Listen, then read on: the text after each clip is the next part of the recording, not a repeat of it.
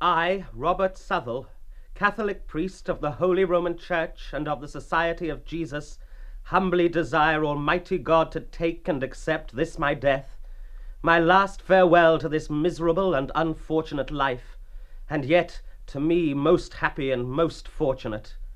I pray it may be for the full satisfaction of my sins, for the good of my country, and for the comfort of many others, which death, albeit seem here disgraceful, yet I hope that in time to come it will be to my eternal glory.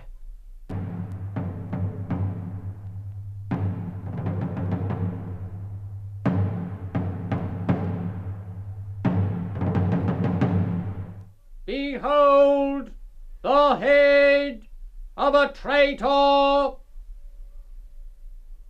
I, Charles Blunt, Earl of Devonshire, and 8th Lord Mountjoy, at Tyburn, London, on this 21st day of February, in the year of our Lord, 1595, did witness the execution of the Jesuit priest and poet Robert Southwell, and I never saw any man die better.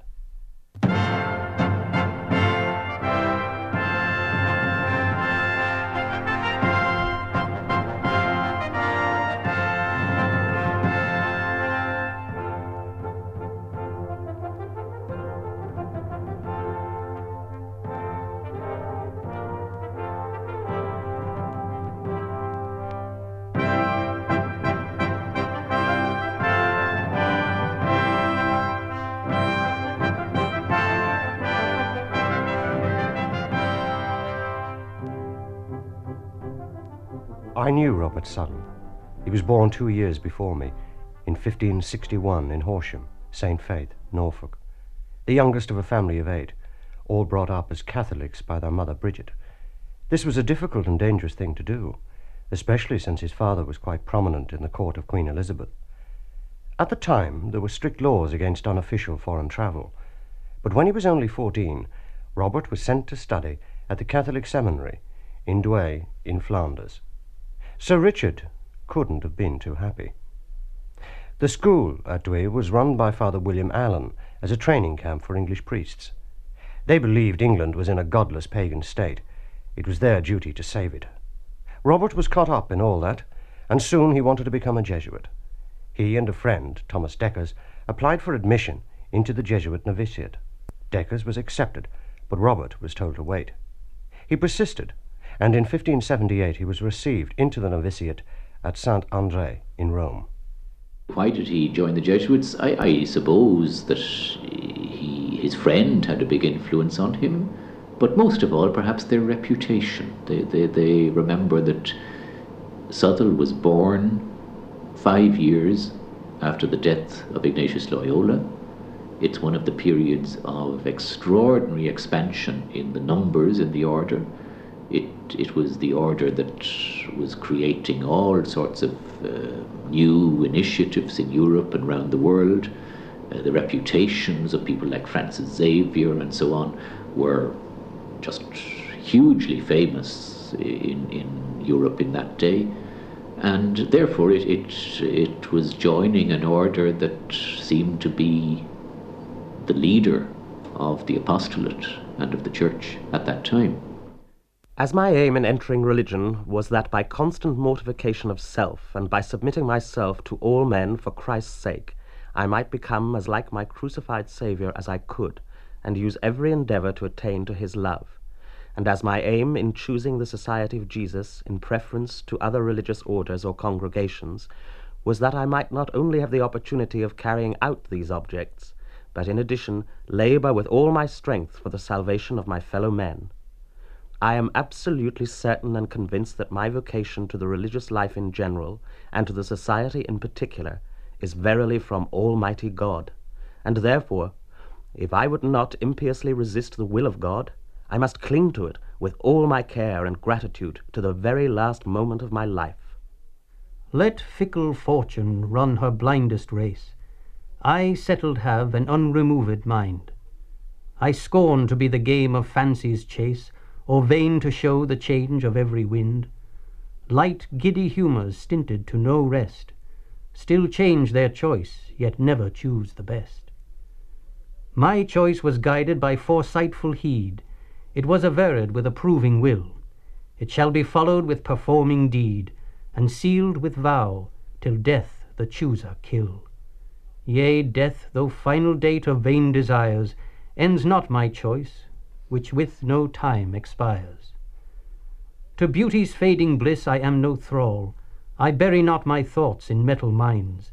I aim not at such fame as feareth fall. I seek and find a light that ever shines, whose glorious beams display such heavenly sights as yield my soul the sum of all delights. My light to love, my love to life doth guide, to life that lives by love and loveth light. By love of one to whom all loves are tied by duest debt and never equalled right.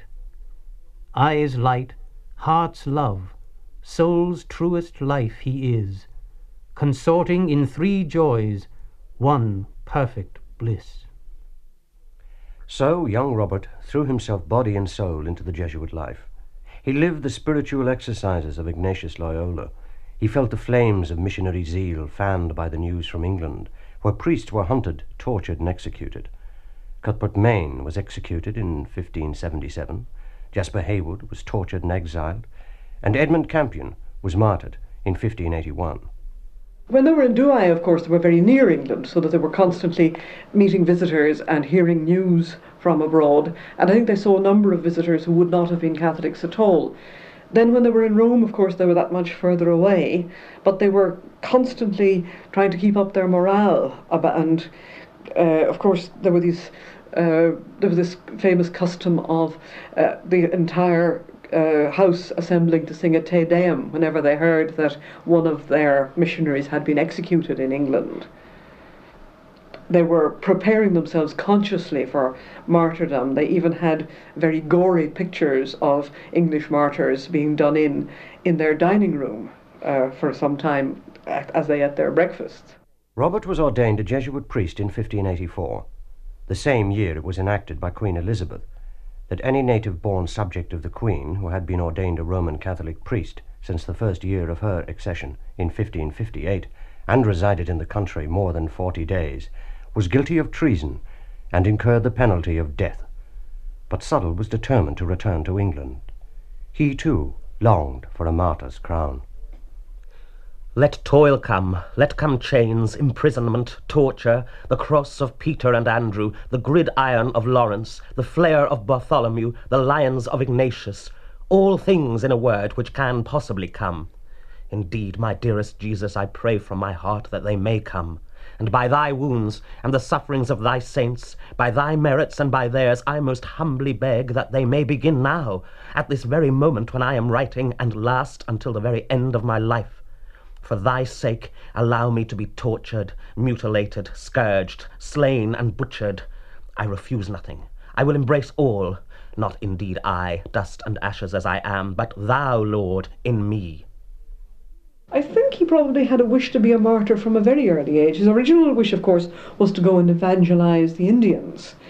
He had wanted to be a missionary. I don't know that he was very particular whether it was in America or India itself that he was going to go and find these Indians. But the idea of traveling as a missionary was in his mind from the very beginning. And I suppose just hanging around in Rome, being part of the machinery of the Jesuit order, being part of its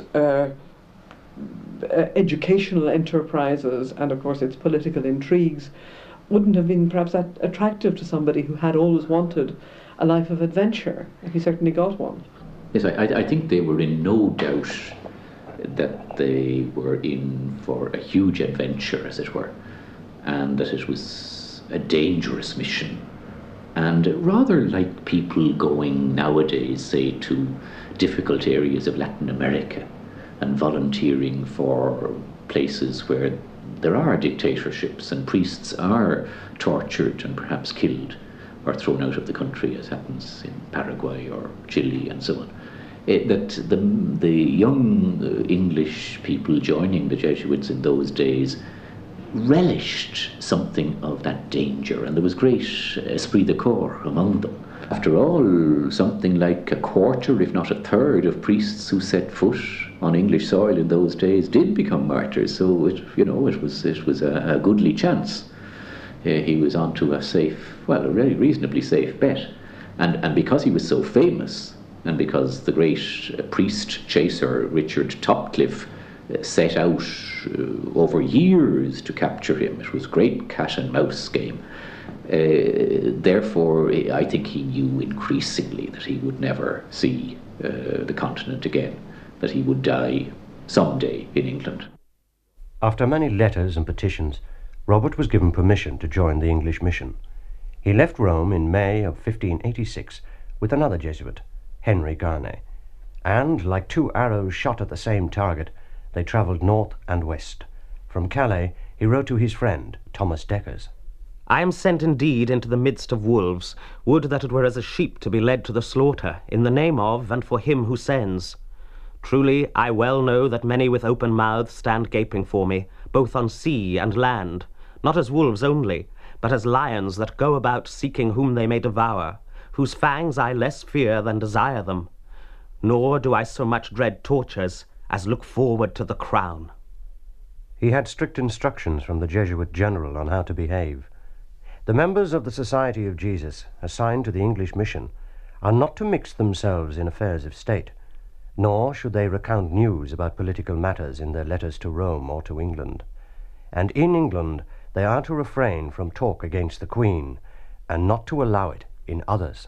There certainly is no evidence that he was involved in any of the rather seamy dealings of a lot of his contemporaries, co-religionists, and of course his colleagues in the Jesuit order. I mean, even though he was acquainted, for example, with Robert Persons, he never seems to have actually got involved in a person's political wheeling and dealing. And it would seem that he genuinely wanted to be a priest in England and to minister to the English people. That was it was his vocation, and I'm sure he saw his poetry as one side of that vocation. Francis Walsingham's spies told of Robert's arrival on the 7th of July, but the court of Queen Elizabeth could be little bothered by the presence of a pair of outlawed priests. They had landed near Dover, and so, after 10 years, Father Robert Southwell set foot once again on his native soil. The adventure had begun. On a high bluff overlooking the beach, we caught sight of a man. He was scrutinizing us carefully, and obviously asking himself, who are these people who had landed at this unusual place so far from the harbour? I must say we felt a thrill of fear. However, the die was cast, and we must try our luck, which we knew was not mere luck, but the watchful appointment of divine goodness. So we walked straight up to him, and began to complain gravely about our boatman, who had put us down in the wrong place and left us there.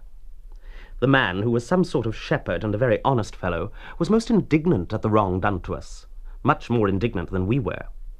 He described to us at length the places round about, and the right way to get to them, and he assured us that he felt towards us as if we had been his own kith and kin, and this he confirmed with a very hearty oath. So our first adventure was a merry one. They managed to make their way up to London and report to their new superior, Father William Weston. He introduced them to the fervent Catholic faithful. The general atmosphere was very much more contemplative, spiritual, pastoral. They were there to serve the Catholic remnant in England, the persecuted remnant of Catholics. They were looked on with enormous hope by those Catholics. It was a great event when a new priest or a new Jesuit would arrive. Southwell was accepted into the finest Catholic houses in England. Lord Vaux welcomed him. So did Richard Bold, where he met the Queen's musician, William Byrd, and by Philip Howard, the Earl of Arundel. He was impressed by the literary, musical, and artistic activity in the capital. He noticed how the poetry of Philip Sidney, Walter Raleigh, the Earl of Oxford, and many others was widely circulated. Southwell saw what a powerful force poetry had become in Elizabeth's England. He decided to launch a literary mission to win men's souls with poems. He says that in his letter to his cousin, and he says that he has to weave a new web in the old loom. He has to, if you like, make religious poetry follow the rules or imitate secular poetry. And it's interesting because there were serious writers before him who were religious people, who were Protestants, but who couldn't really see any way of writing religious poetry. Sir Philip Sidney, for example, almost says that religious poetry is impossible, although he and his sister translated the Psalms into English. But they couldn't apparently make the imaginative leap from translation, which is a scholarly task as much as anything else, to writing original poems on religious themes. And then when you look 40 years later, after Southwell, anybody, it would seem, can write a religious poem. Southwell had shown how it could be done. One thing one can certainly say about him was that he was aware that English people wanted to read religious poetry, and there was no religious poetry for them to read until he came along. So he may be counted as the beginning of a great movement of writing religious poetry, which includes the poetry of Donne, George Herbert, Crashaw, Vaughan. I suppose Donne and Herbert are the best known of them. He was an effective poet then. He also, of course, has got a very good plain style. I think he was writing on devotional themes deliberately rather than controversial themes. He was writing poems about subjects in the New Testament, for example, which would have appealed to a wide audience, people who wanted poetry on religious themes but didn't want poetry about the rows between Catholics and Protestants. Late in 1586, things suddenly turned the worse for Catholics. Anthony Babington and a few henchmen hatched a mad plot to kill Queen Elizabeth and put Mary Queen of Scots on the throne. The entire realm, Catholic and Protestant, were outraged. Babington and his men were executed. Hundreds of Catholics were imprisoned. Brutal fines were imposed. The ill-fated plot convinced Elizabeth that Mary Stuart must be eliminated. Mary Queen of Scots was executed in 1587. The war with Spain loomed large in the shape of the Armada, and Roman Catholicism was at its lowest ebb in England. Nevertheless, Robert Southwell continued to work, bringing hope and solace to distressed Catholic households. And yet the faith is still alive. The church exults. The families are not falling away. The work of God is being pressed forward, often enough by delicate women who have taken on the courage of men. For as the sufferings of Christ abound in us, so also through Christ abounds our consolation. Only priests are lacking. It is clear and certain that whatever storms are raging, the bark of Peter is moving forward, and moving steadily, and very many are seeking access to her. Oh, let them come then, those who are to come, so that the fruits of our toil may be greater. In 1588, Robert moved into Arundel House on the Strand, the London residence of the Countess of Arundel. He assumed the position of chaplain and confessor to Anne Dacres, the wife of Philip Howard, the Earl of Arundel. He was a prisoner in the Tower for allegedly supporting the Armada. Robert wrote letters of comfort to Howard, as well as giving much-needed spiritual guidance to his wife. It obviously was a very extraordinary and intimate relationship in that he was writing letters to Philip Howard in the Tower, and yet he was writing letters of very intense advice and consolation without having met him. And in this, of course, he's following on English tradition of Catholic writing, following, for example, the tradition of Sir Thomas More's Dialogue of Comfort, his Epistle of Comfort to Southwell's Epistle of Comfort to Howard in the Tower. I think undoubtedly does draw on that.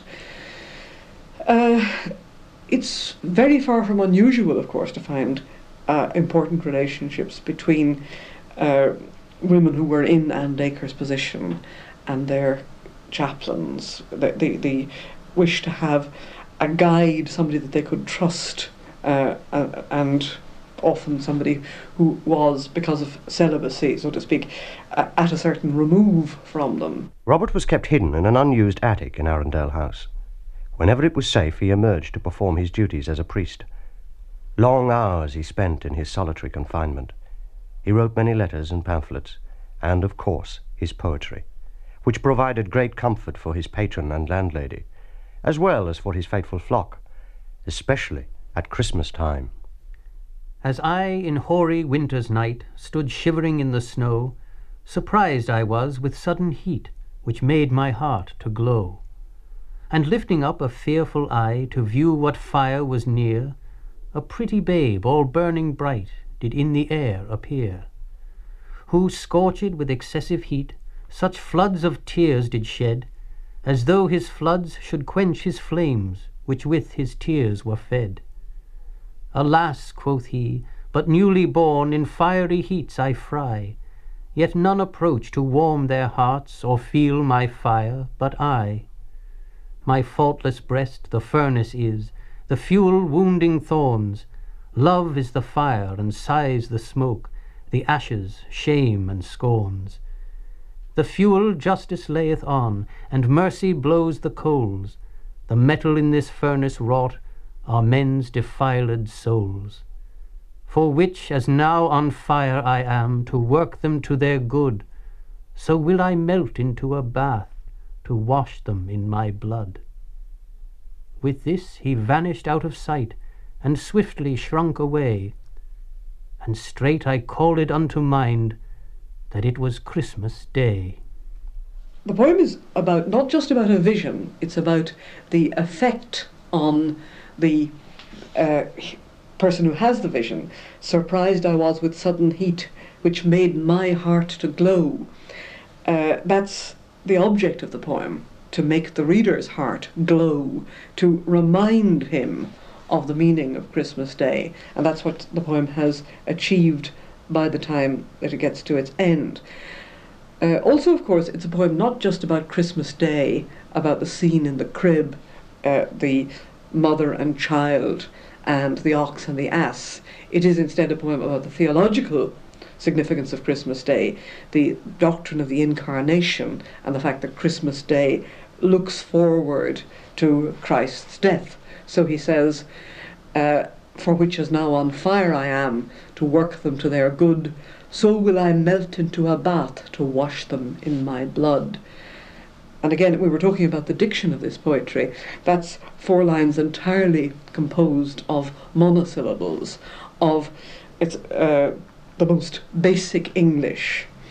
There's nothing in the least fancy or difficult about it, and yet it doesn't seem as if the poet is trying too hard to be plain either, because his ideas are fairly complicated, but his language is direct. Many poets opted for a plain style in this age. Sidney, almost exactly contemporary. Fulk Greville, who seems to me to be very close indeed to the style of Southwell. Someone like Donne or Herbert later on. Ben Jonson to a famous degree.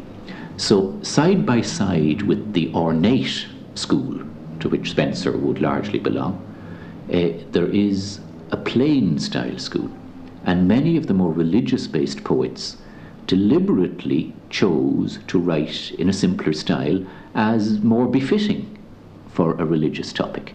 And there, I think you find both in Southwell, but in general he seems to choose the plainer style, a moralizing style, very eloquent in its own way, but packed with matter. I think it is never intended to be read as a real experience, of course. It's intended to be a fiction which the reader immediately sees through.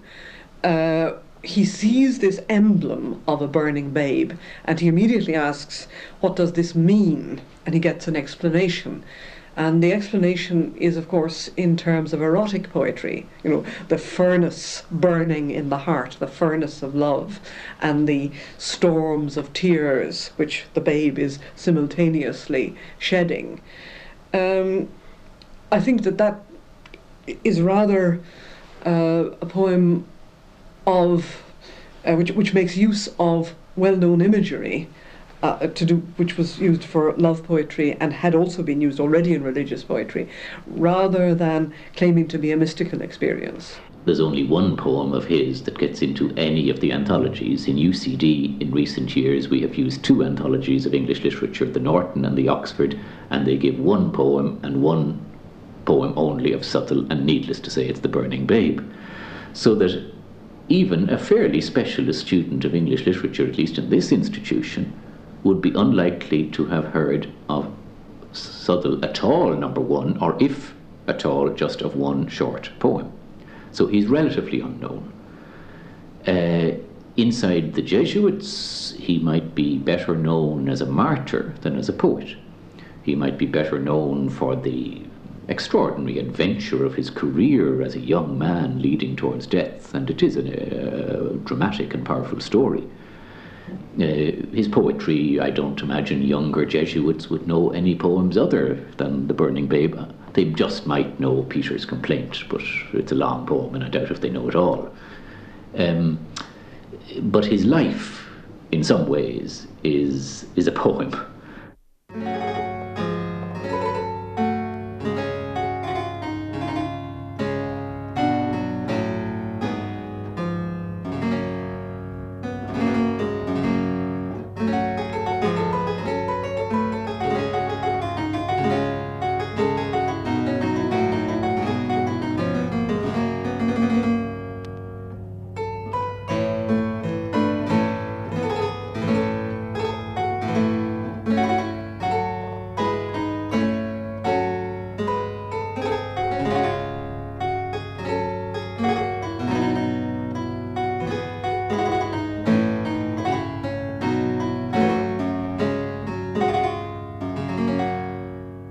For 6 years, Robert Southwell worked in London, looking after the Catholic brethren.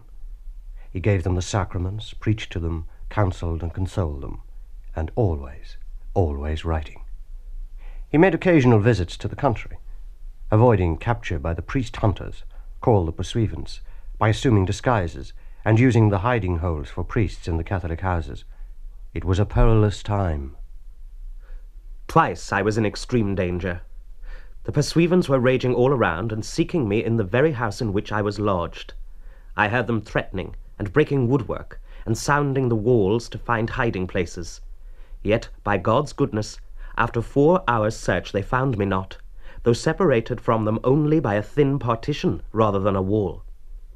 Of a truth, the house was in such sort watched for many nights together that I perforce slept in my clothes in a very strait, uncomfortable place. In this wise, while we are yet free, we are trained to bear confinement.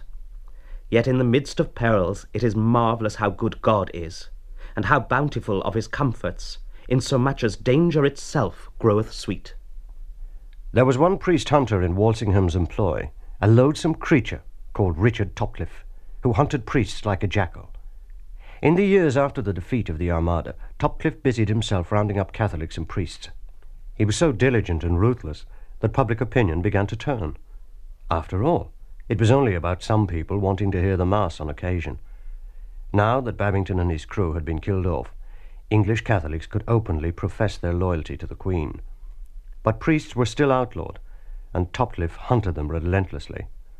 Southwell managed to remain at large, but the net was closing. I am living and daily moving about in the very mouth of hell, where it is almost impossible for one to stay without being forthwith devoured. As yet, however, such is God's kindness, I walk in freedom, and without chains, though in darkness and in the shadow of death.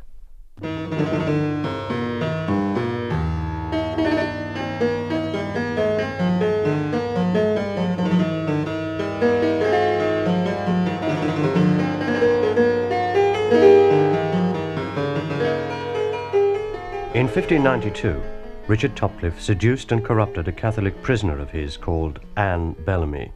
This unfortunate woman was forced to set a trap for Southwell. On the pretext of saying Mass for a number of the faithful, Robert was lured out of London to her brother's house at Uxendon, where Topcliffe was waiting to take his greatest prize, the famous Jesuit Southwell. Robert was brought to Topcliffe's house in Westminster Courtyard. He was taken to a big upright pillar, one of the wooden posts which held the roof of a huge underground chamber. Robert had his wrists put into iron gauntlets, and he was ordered to climb 2 or 3 wicker steps. His arms were then lifted up, and an iron bar was passed through the rings of one gauntlet. This done, Topcliffe fastened the bar with a pin to prevent it slipping, and then he removed the wicker steps one by one from under Robert's feet. He was left hanging by his hands and arms, fastened above his head. Hanging like this, I began to pray. The gentlemen standing around me asked whether I was willing to confess now. I cannot, and I will not, I answered. But I could hardly utter the words. Such a gripping pain came over me. It was worst in my chest and belly, my hands and arms. All the blood in my body had seemed to rush up into my arms and hands, and I thought that blood was oozing out from the ends of my fingers and the pores of my skin. But it was only the sensation caused by my flesh swelling above the irons holding them. The pain was so intense that I thought I could not possibly endure it. Antiquity boasts of its Roman heroes and the patience of their captives under their torture. But our own time was not inferior to theirs, nor would English courage yield to Roman. This new abominable torture I thought impossible for any man to bear. Yet I saw Robert Suttle hanging by it still as a tree trunk, and no one able to drag one word from his mouth. He could be induced by Tupcliffe to confess nothing, not even the colour of the horse he rode on a certain day, for fear he might reveal what houses or what Catholics he had visited that day. Tupcliffe lost patience. At one stage he hoisted Robert's legs behind his back, fastened them there, and left him hanging in this dreadful state. A servant saw that the prisoner was near death, and called for Tupcliffe. When Suttle was revived, he coughed up a great quantity of blood, but still he would tell Tupcliffe nothing. Robert's father, Sir Richard, begged the Queen to show mercy. She approved a request to have him sent to the Tower, where Robert was confined in more civilized quarters. He was to be kept prisoner for 2.5 years. He couldn't write. He was refused pen and ink. He was allowed only the Bible and the works of St. Bernard to read.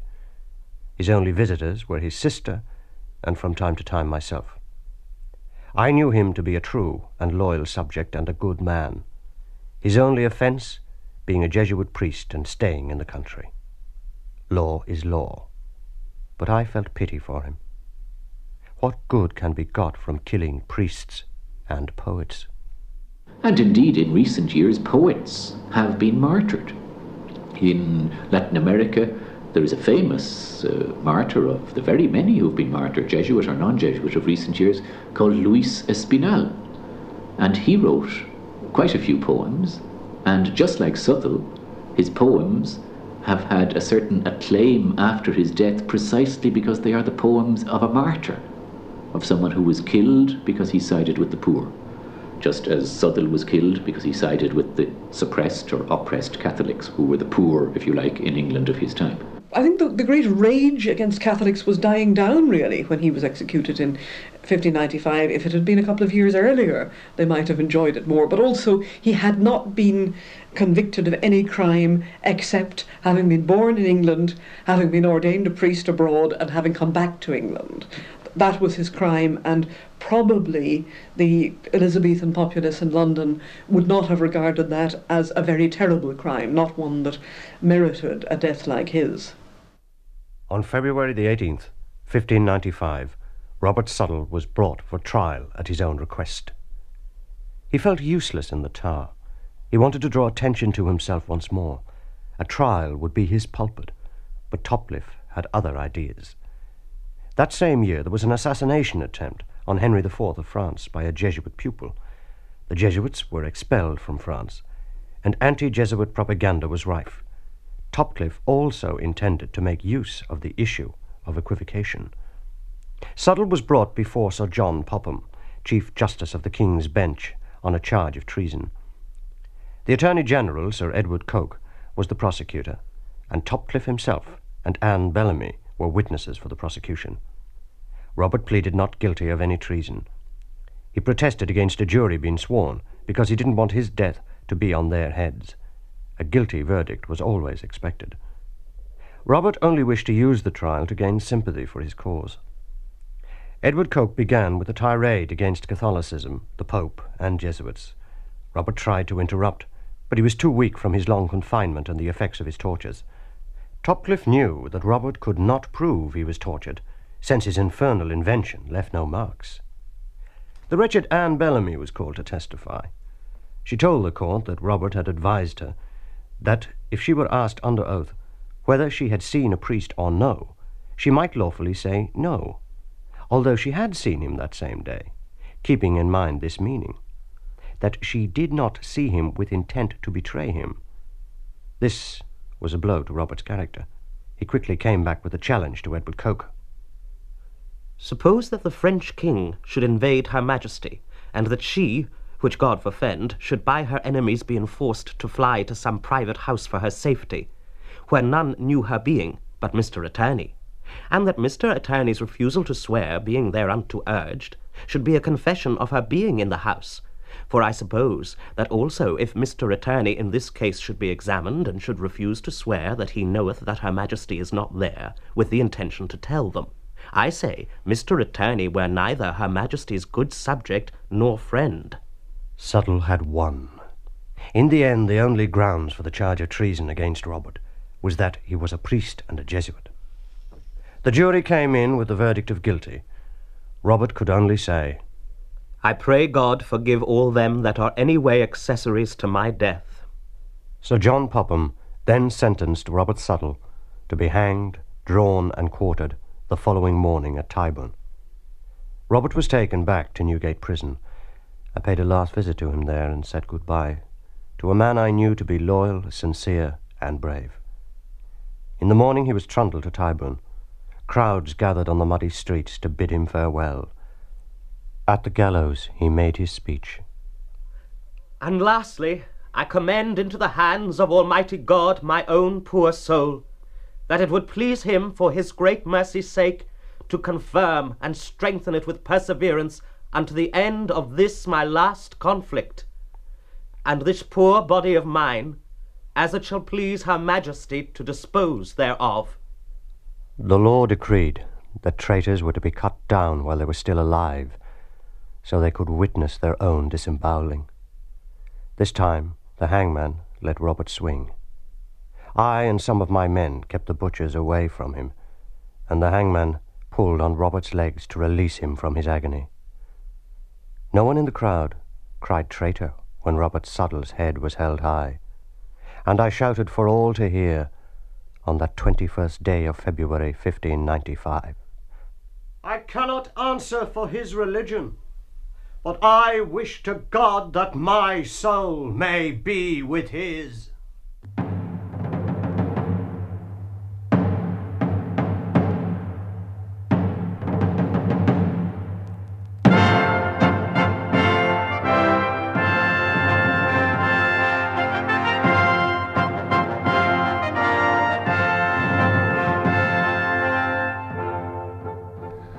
Retired thoughts enjoy their own delights, as beauty doth in self-beholding eye.